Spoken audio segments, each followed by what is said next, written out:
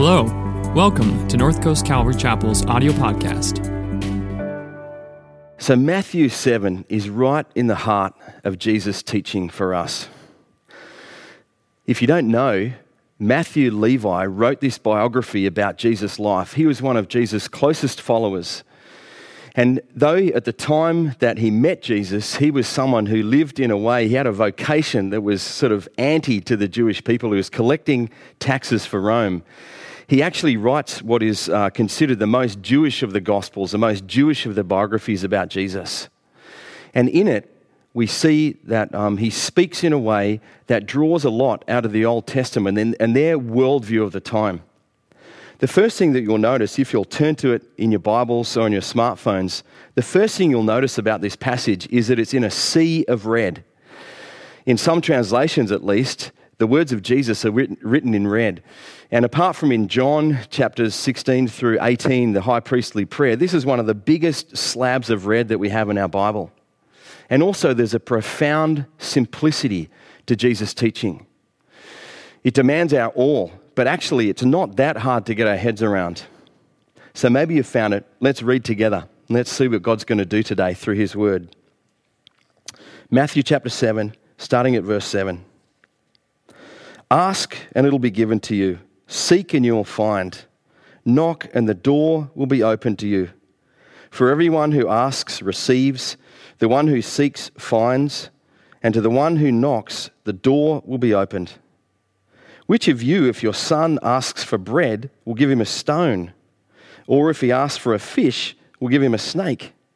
If you then, though you're evil, know how to give good gifts to your children, how much more will your Father in heaven give good gifts to those who ask him? So in everything, do to others what you would have them do to you. For this sums up the law and the prophets. God, I ask that today as we come before your word that you will speak, that you'll diminish me, that you'll increase you. God, we long to be more like Jesus, your son. So show us the way and reveal to us your heart. In Jesus' name, amen. Now, it's been told to me that I'm a rather persistent guy. I was never the biggest guy on the rugby field, but I'd always put more time in the weights room or more time on the sprinting track than everyone else. And certainly in law school, I was not even close to the sharpest tool in the shed. But by studying hard, I was able to get by. If you ask my wife about persistence, she'll say, yeah, that's true. I actually asked my wife to marry me after dating her for 2 weeks. And some of you are thinking, Nick, you're a moron. Correct. But you'll also be pleased to know she had the good breeding to say no. I actually knew after 2 hours of dating her, but I just waited for 13 days and 22 hours because, to show that I had self-control. But she refused me for another 18 months. I just kept on asking her, and eventually she gave in. And here we are 25 years later. As we come to this passage, the first thing that jumps out at me is kind of the persistence that God is calling us to here. Do you see those words? Ask, seek, knock. The Bible, the New Testament, wasn't written in English. It was written in a form of Greek called Koine Greek. And those phrases are all in what's called the present imperative. What it really means is that it's an ongoing thing. It's almost couched in kind of habitual terms. That this is characteristic of the person. They are someone who asks and continues to ask, seeks and continues to seek, knocks and continues to knock. This is descriptive of how we are to come before God. But also the words are indicative of how we're to come before God. See, the first one said ask. It's not in a presumptuous way. It's not in a demanding way. Give me this, God, give me this. We don't get to do that. He's the Lord of heaven and earth. Who are we to say that to him? We get to come before him with humble petition, crying out to him. It's not even some kind of formula that we get to say, according to a recipe of prayer that somehow twists his arm behind his back. That's not how it works. A lot of the people in the ancient world believed that you could do that with the gods. A lot of people even today believe that we can somehow do that with God, but we don't get to do that with him. We get to come before him in humble submission and we get to ask him, our loving Father. It also says seek and you'll find. And of course, the context of this passage is talking chiefly about prayer, but I think that is also of wider importance to us.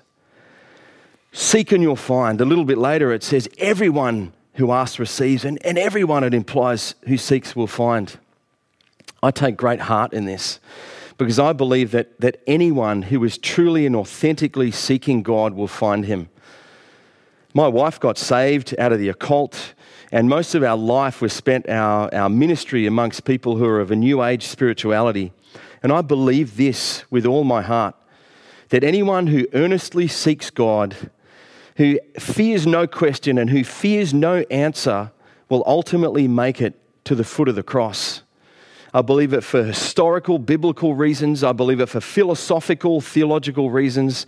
I believe it for experiential reasons, that they will ultimately find their way to the foot of the cross and they will ultimately come and meet Jesus. So if you're out there and you're listening and you're wondering about that, I would just encourage you to keep seeking him out.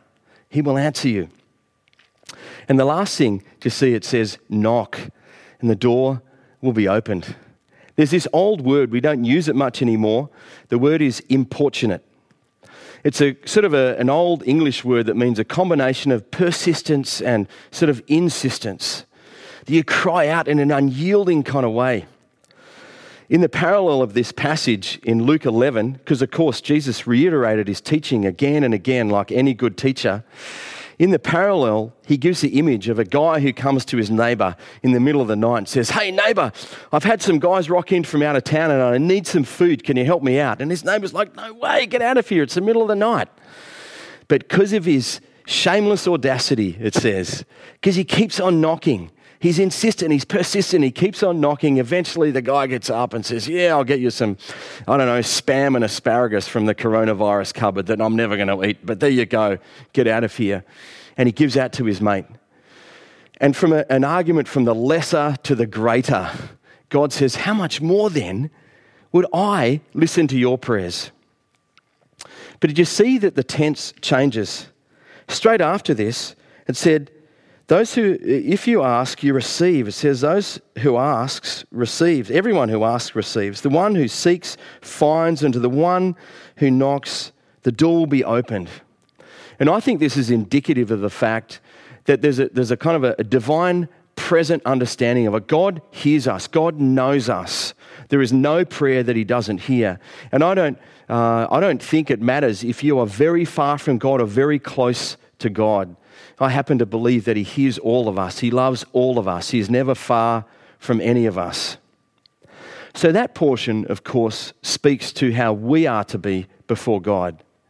The next portion speaks about who God is and him being a good father. Do you see, it says, which of you, if your son asks for bread, will give him a stone? Or if he asks for a fish, will give him a snake? And God, of course, in that, the analogue for him is the parent. Do you notice it doesn't say if your kid asks for bread that you're going to give them bread? It doesn't say if your kid asks for a fish that you're going to give them fish. My kids, if I asked them, they would want ice cream 3 meals a day, followed by s'mores at night. That would be a recipe for disaster. But God is a good father over and above that. He is a loving father. He hears our prayers. He immediately hears our prayers, but he doesn't always give us what we want. And I think that that's really significant, and I think it's significantly wonderful. There's a great website called pursuinggod.org, and I'd encourage any of you to go and check it out. It's got lots of great little sort of short devotions and kind of conversation starters as you're looking to be discipled and to disciple others.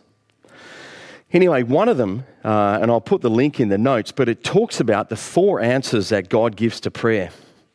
God answers prayer slow, or grow, or no, or let's go. Sometimes God answers prayer with a slow. You know, Abraham, when he was 75 years old, was promised by God that he would have a son. It was only when he was 100 years old that the son came. A buddy of mine who I was talking with over the last week, he saw his mum come to know and love and follow Jesus. He's been praying for her for decades. Friends, sometimes it takes longer than we're comfortable with. Don't feel that because you've popped off a prayer that it's going to be answered straight away. That's not always how it works out. God answers prayer sometimes slow. God also answers prayer sometimes grow.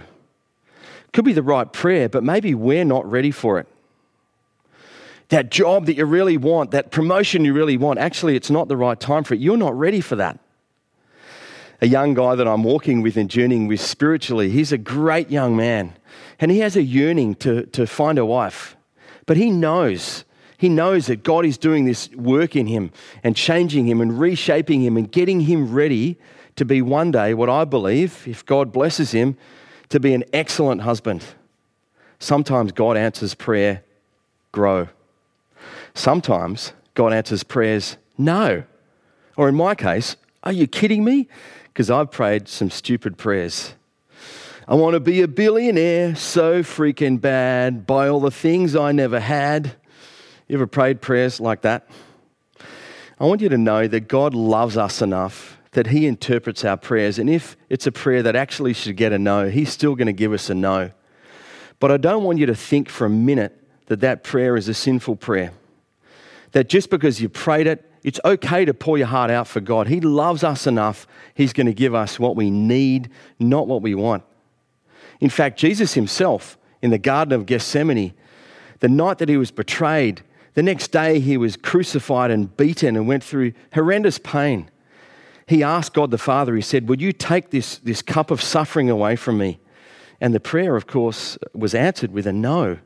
That doesn't mean that Jesus was somehow sinful. That doesn't mean that Jesus praying against the will of God the Father was wrong. He was pouring out his heart to his loving Father. My daughter, she is just so wonderful. I love her. She is amazing. Anyone who knows her know that she fills up whatever room that she is in. I think she's like that builder's putty. You know, you spray it in and however big the crevice is, it fills the crevice. Whatever room she is in, she fills that room. That's what she's like. A little while ago, I was sitting at the kitchen table and I heard her shouting out from her room, Dad, you know, where's my white skirt with the pink polka dots? And she's screaming out.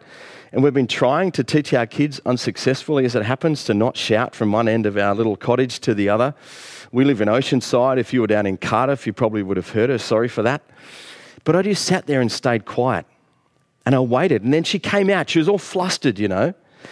And she came out and I had her come and sit on my knee. And I said, darling, actually, I know where it is. I knew it was in the wash. I said, darling, that skirt's in the wash. And you know, today, actually, we're going to be riding bikes. So you need to wear your pink tracksuit pants with the red polka dots today.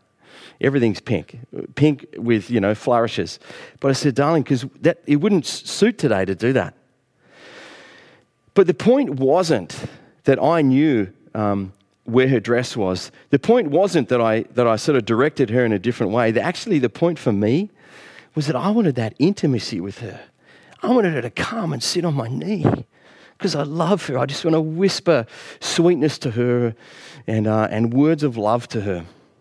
And I think it's like that with God. Don't feel like because you're praying that he's not listening. He really is listening. There is no prayer that he doesn't listen to. But don't think that means that he's going to give you everything you want. He loves you far too much for that. And lastly, of course, God can answer prayer. Let's go. Sometimes it's things outside of our capacity, and he will answer that with one of the other ways. But for the most part, our prayers actually include our agency. Lord, so many of my friends are struggling at this time. The community around us, as the economy is tanking, is in a really tough place. Would you come in and involve yourself in that situation? And God says, yeah, let's go. And as a church, you guys have been rising up.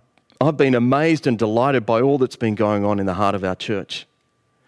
Sometimes it's like, Lord, that friend of mine, he doesn't know you. He needs to know your love and your peace and your kindness. And God says, yeah, let's go. Let's you and me go.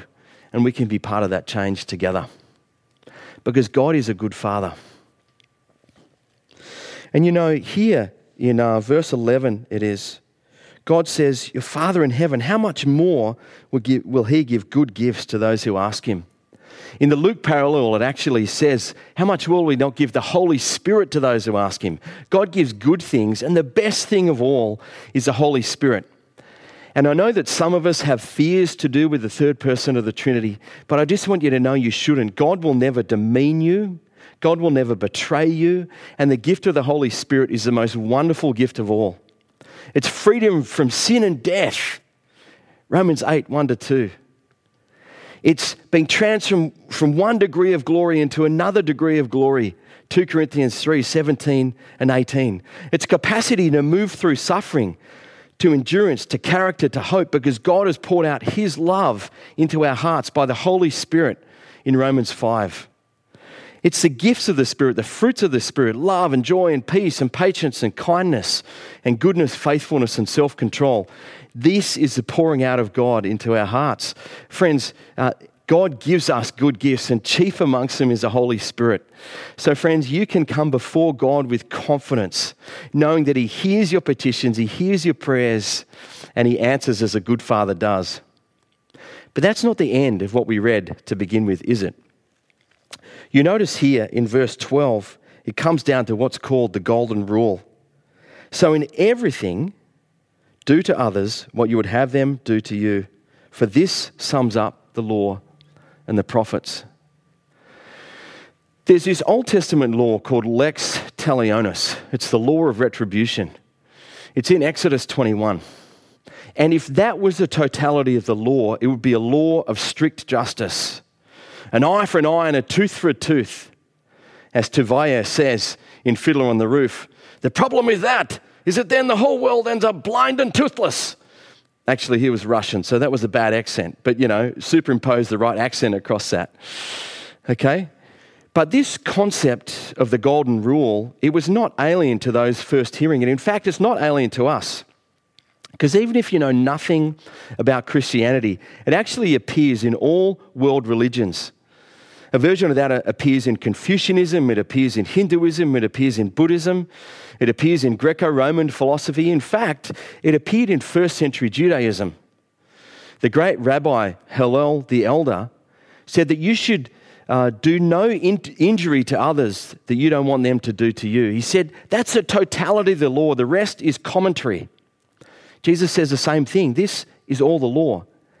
But did you notice how it was couched? In every one of those other contexts, it's always couched in the negative. Don't do to others what you don't want them to do to you.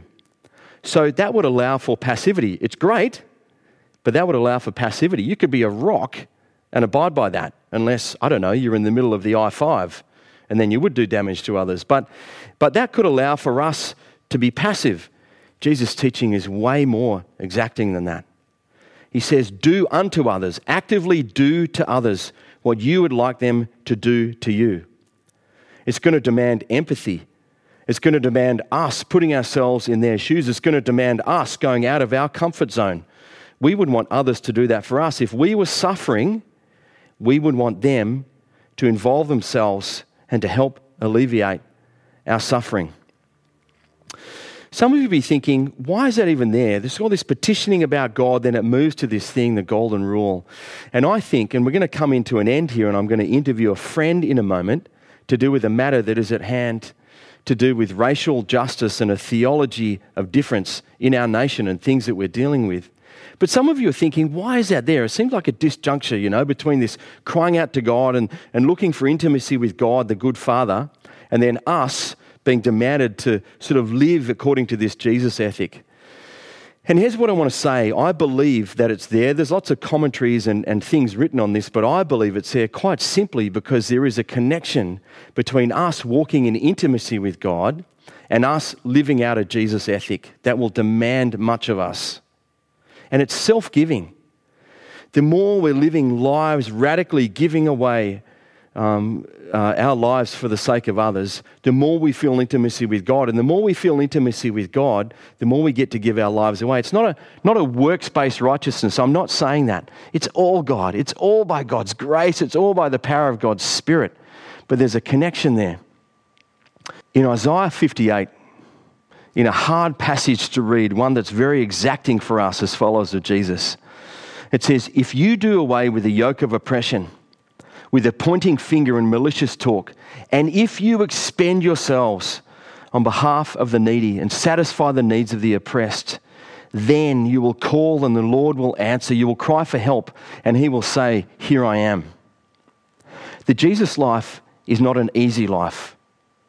Anyone who thinks Christianity is a crutch is wrong. It's an exacting life. It's a hard life. It's a most fulfilling life. And there's nothing that comes close to how wonderful it is.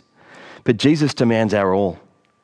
Friends, I'm going to invite up Willie Register now, and we're going to have a discussion. And I hope that you'll stick with us so that we can move in together. So, okay, friends, we're going to go from the Word of God that we loved to hear from a man of God that we love. This guy needs no introduction to you all. Willie Register, he's a dear friend of mine, and he's an amazing husband and an amazing father. And I wanted to involve him in this conversation as we move forward together and as we discuss things that are going on in our world. So, Willie, great to see you here, brother. It's good to see you too, man. Yeah. So, most people out there know about you and your family and things, but just give us a little potted summary about the family and what life is like for you right now. Yeah, life is a little crazy right now. So Jane and I have been married for 8.5 years, and we started having kids pretty much right away. So we have a 7-year-old, a 5-year-old, and a 4-year-old, and both of us are trying to work from home. So our house is a little bit crazy. It's like a zoo. Sometimes it's a fun zoo, and other times it's not. But yeah, life is a little crazy. Sometimes you got to feed the lions. Yeah, exactly. But they're cubs still. They're so cubs. We're okay. Yeah. They're the most cutest, gorgeous little guys. Yeah, we just love them. But mate, so 3 kiddos, and then tell us a little about you. So especially this conversation that we're going to talk about today, what was it like for you growing up? I mean, for me, I often marvel that we're such close mates because I grew up 10,000 miles away from here in country Western Australia. And yet, what was it like for you growing up? Yeah, it was interesting. So I was born in Tennessee, in Memphis, and when I was 5, our family relocated to Sacramento. So we moved from the south to the west, which is night and day different. And when we got to California, my dad was in the Air Force, and so we were around a lot of Air Force families. Went to a predominantly black church, but lived in a suburb that was predominantly white, which was very interesting. And literally kind of was a Christian mutt. So went to a Southern Baptist church growing up, came down to college, and I went to church wherever I could get a ride. So I ended up at a Presbyterian church at first, and then ended up for the next 4 years at a Vineyard church. Lived over in East Africa for a while, moved back from East Africa to North County, San Diego, was here for a little bit, was at a church in Oceanside, lived in Tahoe for a little bit, and then I've been back here for the past 12 years. It's a wild journey, and you've got lots of bases covered in terms of experience. And mate, just for what it's worth, and I want to publicly say this, you are a very, very gifted pastor, one of the most. In fact, I'll put you in a top category of pastors that I've ever seen, the way you love people and care for people, and I hold you in very high regard. So don't you cry, because if you cry, I'm going to cry, and then it's all over. But mate, one of the things we were looking at today in the Word of God was God being a good father. And how have you experienced that as one who's a beneficiary of it or one who is doing the fathering? Has that spoken to you and to your heart about the concept of fathering? Yeah. I mean, when I think about my 3 little kids, I love them to death. They drive me crazy at times, truth, but I just love them to death. And they are so persistent in terms of the things that they ask for, Right now, with them being at home and us doing school with them, each of them have different things that are needs. And so they are constantly asking us about their needs. Dad, can you help me with this? Dad, can you build this with me? Dad, can I get this? Dad, or mom. And there are moments where I, just want to do my thing, but then they're so persistent, and eventually, I want to be a good father, and so I listen to them and try and get on their level. And at the end of the day, the truth is, they just want to spend time with me.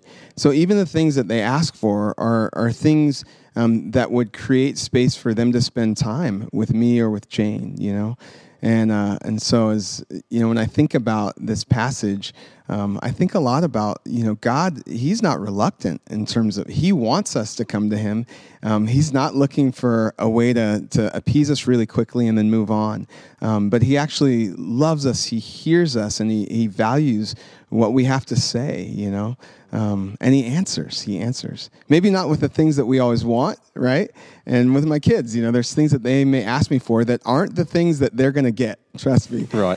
Because they're not the best things. I don't know how you could deny them because they're all so cute. It'd be hard. They're so cute. My daughters, they've perfected the look. They give me this look. They just look up at me and they make their eyes big. My son has not perfected the look, which I'm grateful for. But the girls have perfected the look. Yeah, it's so hard. Oh, it's good, mate. Yeah, deep and rich, insights into the Father heart of God. I wanted to ask you, one of the other things that came out of the Word of God today was that sense of as we've been pursuing God, as we've been kind of, persistently asking Him and seeing how He answers our prayers, seeing ways through deeper intimacy or ways in our life, ways that you and Jane have seen answered prayer. Does anything come to mind when we talk about that? Yeah, the thing actually that comes to mind, there are plenty of things that have happened since we've been married that have been just miraculous, really miraculous answers to prayer. But the thing that initially comes to mind is actually before I met Jane.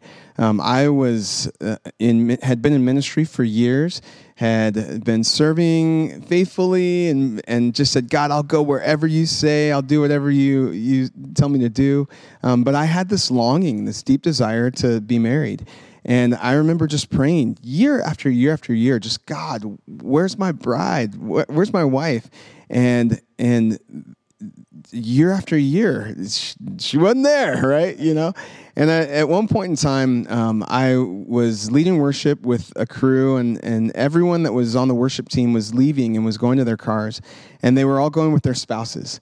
And I just remember feeling so bummed. And I got in the car and I just cried out, like, God, where's my wife? I'm banging the steering wheel and whatnot. And next thing I know, that following month, I meet Jane, and God brings Jane into my life, and was the best answer to prayer. I couldn't imagine what my life would have been like had He not blessed me with her. It would have been, I can't even imagine, can't even fathom. Yeah, it's good. And also, just as a kind of a footnote or a side note, it's really important, I think, that we as a Jesus community care for those who don't have a partner. That's right. Whether they're old or young, there's different reasons why people don't. To accommodate that. Because that could be a quiet and sad anguish. That's right. Yeah, she is amazing. She's awesome. And she's, proof positive that God is a gracious and loving God to you, man. So, she's really special. That's right. We were talking today, or I was talking today, about there being some sort of mysterious connection between us seeking intimacy with God as we pursue Him, and also the aspect of our lives being lived, our hearts being right and our hands being right, in how we walk out the Jesus life, how we live according to the Jesus ethic. Do you think that was a right theological sort of track to go down, or what are your thoughts on that? Yeah, when I think about intimacy, the inward work that God does in our heart, it really transforms our ethics, the outward things that we do. And if it doesn't transform our ethics, then I would question what's taking place inwardly.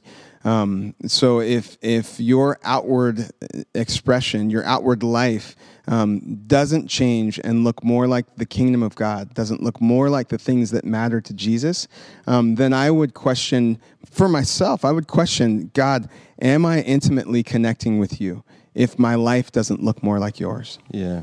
No, it's great, mate. And look, I really want to talk about something, and I'm conscious that it's a sensitive topic, in some ways an incendiary topic, but I think it's one that we as the people of God need to move into thoughtfully and carefully and lovingly, dealing with both justice and peace and holding those two things together in tension. It's been such a tumultuous week. I mean, it's been a tumultuous few months with coronavirus and all the deaths and the awfulness and the economic hardships. And then this week, kind of a layer cake on top of that has been what's been going on in Minneapolis and so on. So I want to talk about that. I want to go to that hard place. I think we need to. So can I ask you just to give some introductory thoughts, and then I'll have a few follow-up questions on, like, a theology of race, and what does it mean for us to be the people of peace and the people of justice. And it relates, I think, to what you're just saying about us, having our ethics and our intimacy with God together. Yeah. Yeah, when we think about this idea of race and the church, oftentimes the church in America likes to say things like, we're colorblind, we don't see race, we don't see culture, we're all one big Jesus community, which I would agree with. However, God created us all uniquely. There is a reason why I have brown skin, right? God created me different than he created you. And when we come together as one, we are a better picture of the fullness of the body of Christ. And so when we think about race, I think we can't invalidate the differences that we all come to the table with. I think what takes place oftentimes is, when we think about that final verse. Could you read the final verse in Matthew, the 7, verse 12? Do unto others as you would have them do unto you, I've been thinking about this idea of the other, what was Jesus talking about? And in Jesus' day, the other were people who were not considered of high value in society. They were people who were poor in spirit. They were economically poor. They maybe had physical deformities. They were sinners. And Jesus was saying, do unto others as you would have them do to you. And so I've just been thinking about, in light of everything that's going on, I've been thinking about who are the others, in our community? Who are the others?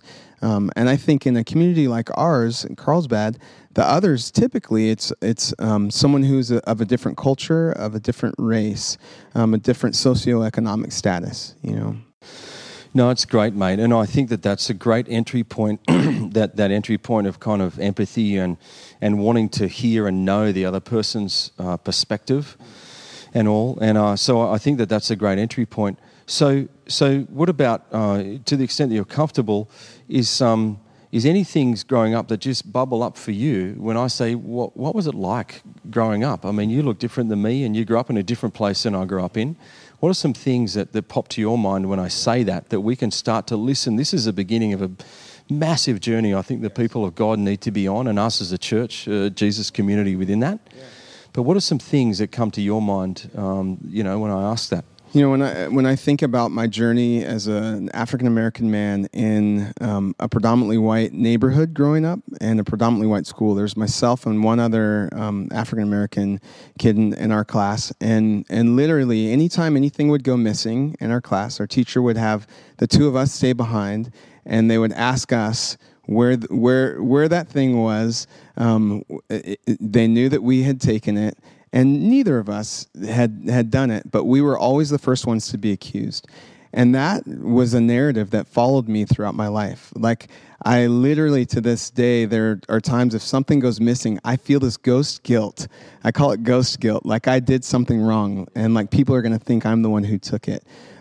Because that narrative, literally, every step of my life has followed me.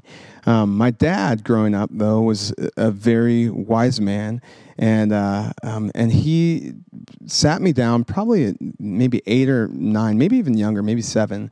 But I remember him having a conversation and him saying to me, son, you are going to be treated differently because of the color of your skin. People are going to disrespect you. They're not going to treat you the way that you deserve to be treated. However, you treat them with respect. He said, don't ever treat someone less than you would expect them to treat you. Always treat them with respect, regardless of whether or not they're going to respect you. And that, to me, I am so grateful for those words. And for what it's worth, I see that manifest in your life. The degree to which you accord others respect as being made in the image of God, I think, is a real hallmark of you. So good advice, Dad, and well followed, son. So, mate, I mean, at the moment, everything is kind of incendiary, and if we get stuck in our little echo chambers around social media and things like that, we can start to hear a lot of voices that are kind of like our own, But I think you and Jane have an extraordinarily, broad bunch of friends. In fact, I mean, even I know personally, because you've introduced me to a few of your friends who are police officers, and I know you have deep respect for them. But what do you think about right now? There's this kind of division that is happening, and there's some folks who it kind of feels like out of, malintent or just ignorantly are kind of fostering that or trying to stoke the fires of that. What would you say to that from either side of that discussion? What would you say to those folks? I mean, going back to what we talked about in terms of Jesus talking about the other, do unto others as you would have them do unto you. I think about that question, who are the others in our lives? And if Jesus told us to treat them as we would like to be treated, then we need to be thinking through who are the people that are different than us? Who are the people that look different than us? And let's not treat them disrespectfully. Let's not invalidate their experience. On the contrary, let's get to know their experience. Let's get to hear their stories. If there's something that I don't understand, instead of making a blanket public statement on our social media, I need to have an actual conversation with an actual human being whose story I may have never heard. And once I do hear, I'll have compassion about compassion towards their passion about a certain subject or topic. Yeah, that's great. And like you say, nothing or no people group, however you define that group, is monolithic. Not everyone who lives in Carlsbad thinks a certain way. That's right. Not everybody who grew up in even Western Australia thinks a certain way. So that's really good seeing that, or allowing for there to be that beauty of difference. Yeah. But I want to get to tin tacks on something here, if you're right. Yes, Okay. I want to go there. So, all right. So, positioning ourselves in a place of listening and empathy, I think, is a good start. Being someone who has a heart to be a peacemaker, that's a good start. But what does active love look like? What might active love look like in this particular issue? There's lots of, justice and injustice issues that we as a church need to engage in. But give us some ideas, and I'd love for that to be an ongoing discussion for us as a church. So one piece of active love is to acknowledge that racism exists, acknowledge that racial injustice is a real thing. Oftentimes we think it's just in Minnesota, or it's just in Georgia, or it's just in Texas. But literally, here at our church, there was a night that I was preaching on a Saturday night service, and someone ran down the hall, threw open the door, and shouted the N-word at the top of their lungs, and then kept running. And that night, there was one of our students who was African American. That was her last night coming to our church. Her mom has since started to come back, but she never set foot in our church again. Racial injustice is not just a foreign concept. It is right here in Carlsbad. I've been pulled over countless times. And again, some of my closest friends are law enforcement. I'm not putting a blanket statement against law enforcement. I'm grateful for our law enforcement. But there are times where I have been profiled here in Carlsbad, where friends of mine have been profiled, have been pulled over and pulled out of their car and held at gunpoint, only to realize that it wasn't actually the person that they were looking for.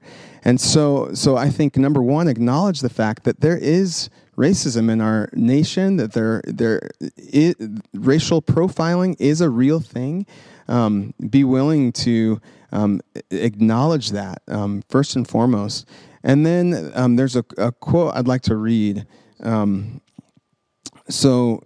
Today I read a post of worship leaders, and he says this. He's a white worship leader from the Midwest, and he says, "Through the years, people have called me names, talked behind my back, questioned my faith, tried to silence me, but I've always been able to breathe. I've never had to cry out, 'I can't breathe.' I know it offends people when we talk about these kinds of things, but I realize now more than ever that it offends Jesus when we don't." And so for me, when I think about our church, when I think about the body of Christ, I think we cannot remain silent. There are things that happen that maybe they didn't come knocking on your door, but they affect people who were created in the image of God, and they're just not right. we would speak out about things that aren't right, that knock on our door, that end up on our doorstep.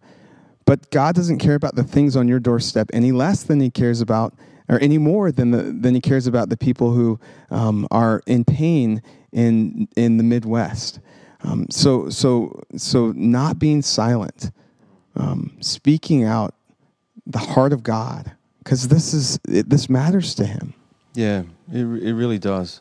So admitting that it exists, allowing yourself to listen and empathize, speaking out, at the right time. What are some other practical ways? You gave a great one before. I guess this is a leading question. Yeah. But you gave some great ones before about just we're a church community. We're messy. We're all imperfect people, broken, and basket cases most of the time. I feel like one anyway. Yeah. What would it look like for me to press forward in this? Yeah, and interesting. I heard an interesting quote from an African-American pastor in the Midwest, and he said, take out your phone, and he said, look at the last 10 people that you've either texted, called, or messaged on your phone. And he said, if none of them are the other, then you need to go out and find someone who is another and hear their story. So like racially other, socially, exactly. Difference. Yeah. And for sake of this conversation, I would say racially. Find someone who is of a different race, of a different ethnicity than you are, and get to know them.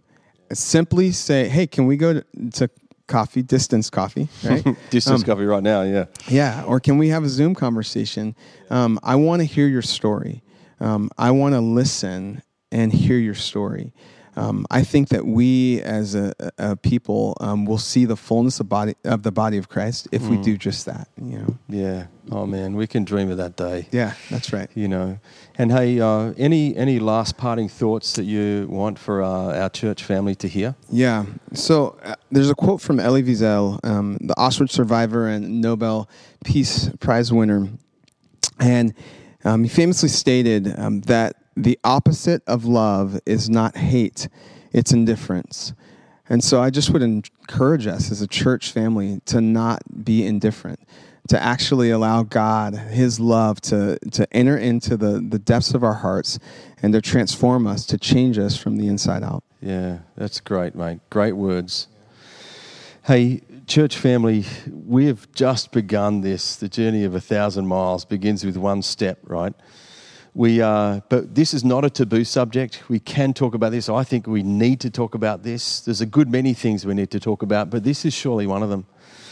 And that's a great thought as we end here. We looked at the difference between not only just not doing what is hateful to others, but actually doing what is loving to others. What would it look like for us? As we sing this next song and as we come to a close, I pray that you and us, we would be able to sing this together as a blessing over ourselves, a blessing over our children, a blessing over our church, a blessing over our wider community as we keep moving forward together. So guys, it's been great to be here in God's Word today. And what a rich conversation with Willie. So much more that we need to talk about and press into together. Let me just pray for us now as we go. God, we thank you that there's a connection between living out the Jesus life and the intimacy that we have with you. We thank you that no prayer that we could ever utter would not be listened to by you. You keenly have an ear for it. And thank you that you're a good Father. We love you. In Jesus' name, amen. Take care, church.